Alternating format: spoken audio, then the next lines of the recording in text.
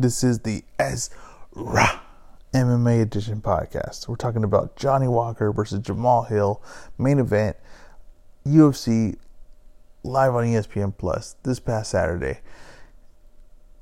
Knockout of the year, contender, leader in the clubhouse. Jamal Hill sleeps Johnny Walker. Exactly what I called it. Overhand left. Southpaw to righty. Johnny Walker just makes too many mistakes. He looks the part, but, like they said, $1 million body, 10-cent head kind of situation here, right? Like, he just doesn't have the technique or, fight game IQ to, really be able to capitalize on, the highlight stuff that he can do, right? Like, what he is good at, he can't seem to focus on that. And it's because it's a lot of wildness and randomness. And I think that sometimes when he lands, it's not really by I set that up, and it's kind of like, I'm just big, explosive. If I land, I can hurt you, right? I can hurt you real bad. And he was doing that for a little bit, but you get to a certain level and guys make you drag something out of him, right? Like, he's not just going to give you the openings, or, he's also coming with his offense as fast as you're coming with yours. He runs in a lot of trouble. He's always going to run into a lot of trouble just because of the positioning he puts himself in. And Jamal Hill, who is a guy that tries to, fight a little bit more with the fundamentals and a little more basic, could get a little wild at times, but, a little more cautious than what Johnny Walker was. And Johnny Walker, like I said, was never balanced when he moves, and he's always head over his knees or hips in the wrong spot, and he can never absorb the shots that well. And he didn't absorb the shot, and he went out cold standing up. And it looked like when he hit the ground, he was going to break into a million pieces. And I think we're lucky that he did it, right? And he took a big shoulder, right, when Jamal Hill followed him to the ground, and a big left hand as well. And I think that's probably, the end of the Johnny Walker experience that we're having in the UFC. And I don't think anyone's ever going to consider him, if he stays as, a top contender or even a contender of any sort, he's kind of just going to be, he's going to have to work his way back up from, the lower end of the new guys in the UFC. And a lot of the guys just haven't got the exposure yet or the fights yet. So it's those matches could be very tough. I don't expect Johnny Walker to be in the UFC much longer. And, when you get knocked out like that, cold, you should really take a long break and just regather your thoughts and regather that you really want to do this and train the correct way to show up for the fight. Not saying that he wasn't in shape going into this fight, because I think he was, but it's just Jamal Hill pushed him back. And when you get pushed back and you have to do things with your leg really quick, those mistakes get really exposed. They get x-rayed. You get to see them, they stand out. And that's really what happened here. And I think that Jamal Hill, if he didn't get his arm taken by Craig, you would have to think that he would be on the cusp of a title shot, but the next fight could be very important. Should be a top 5 opponent. And let's see if Jamal Hill can keep the win streak going, and let's see if the one slip up with the submission where he gets his arm taken, where would he be for that? Let's find out. And I really liked that performance for him. It's kind of exactly how I seen it going. On the co-main event, you had Kyle Daukaus versus Jamie Pickett, and it was a fight that I had picked Daukaus to win by submission. Daukaus does win by submission.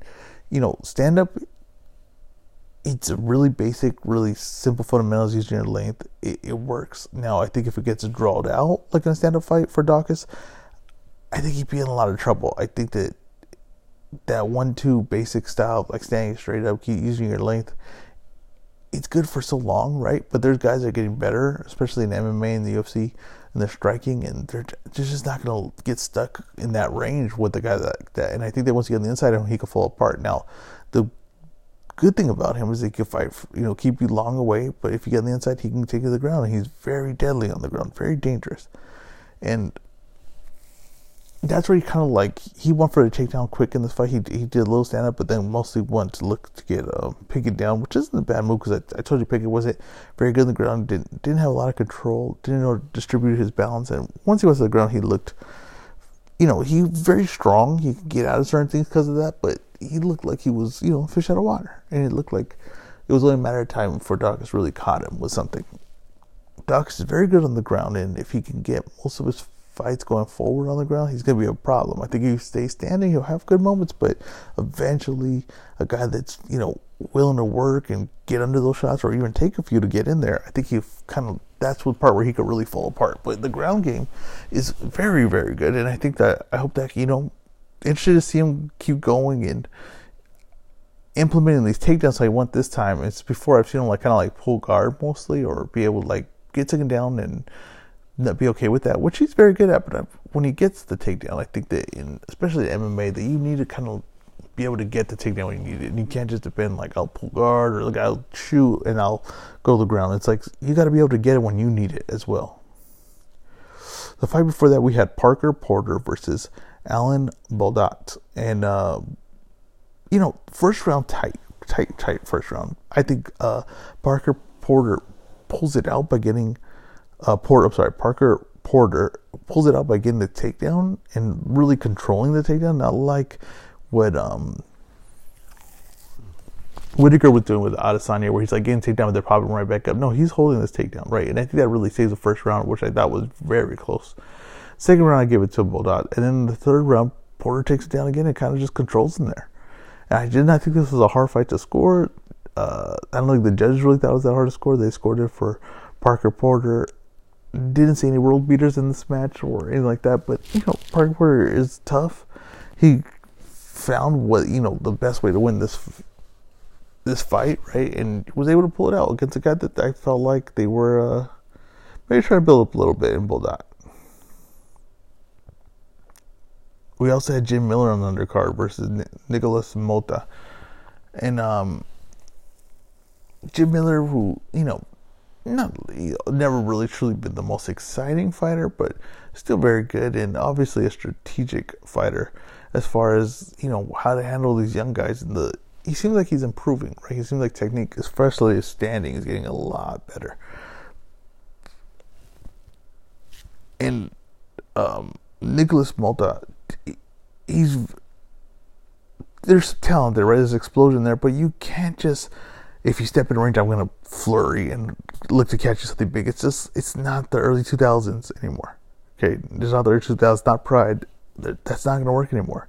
And Jim Miller kind of saw that, right? This guy was not going to be able to punch unless he was in a certain range, and he took him away. He took him apart from far away. And Jim Miller is just very smart, very crafty, just a veteran, and really exposed Bolton. Just bad cage IQ. That's the truth of it. And I hope that Jimmy Lake does make it to UFC 300. We're a little ways away, but I really hope that does happen. And he did 100, 200, 300. That's pretty amazing. It's pretty amazing that he's still winning. He's not a threat to title or anything, but he keeps it going. And I think if Don Cerrone is still lingering around, I think a rematch between him and Jim Miller would be a pretty damn good fight. We have a Makhachev card this weekend that I'll be talking about, and I'm really excited about it. Even though the late replacement in green, I really think it's a really mismatch. But there's undercards on that fight that I think are very interesting.